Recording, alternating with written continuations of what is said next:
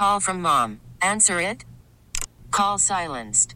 Instacart knows nothing gets between you and the game. That's why they make ordering from your couch easy.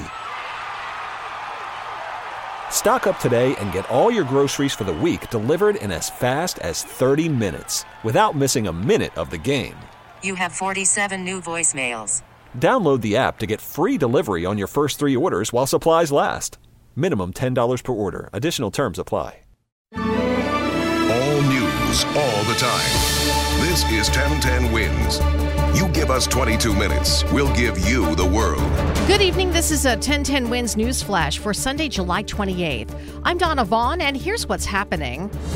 The NYPD hoping to get video and tips from the public after the shooting at a festival in Brooklyn Saturday. 12 people were hit. 1 is dead, another in very critical condition. It happened during an annual community event in Brownsville.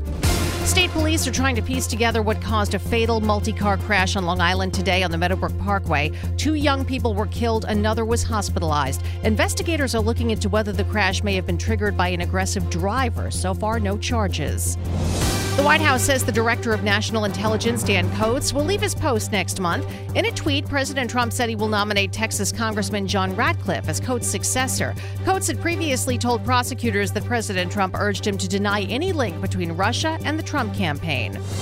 Officers at the 75th Precinct in Brooklyn are being credited with using restraint in a confrontation this morning with a man wielding a knife. The man was tased after he walked into the precinct house and ignored commands to drop his weapon. They think it may have been an attempt at so-called suicide by cop.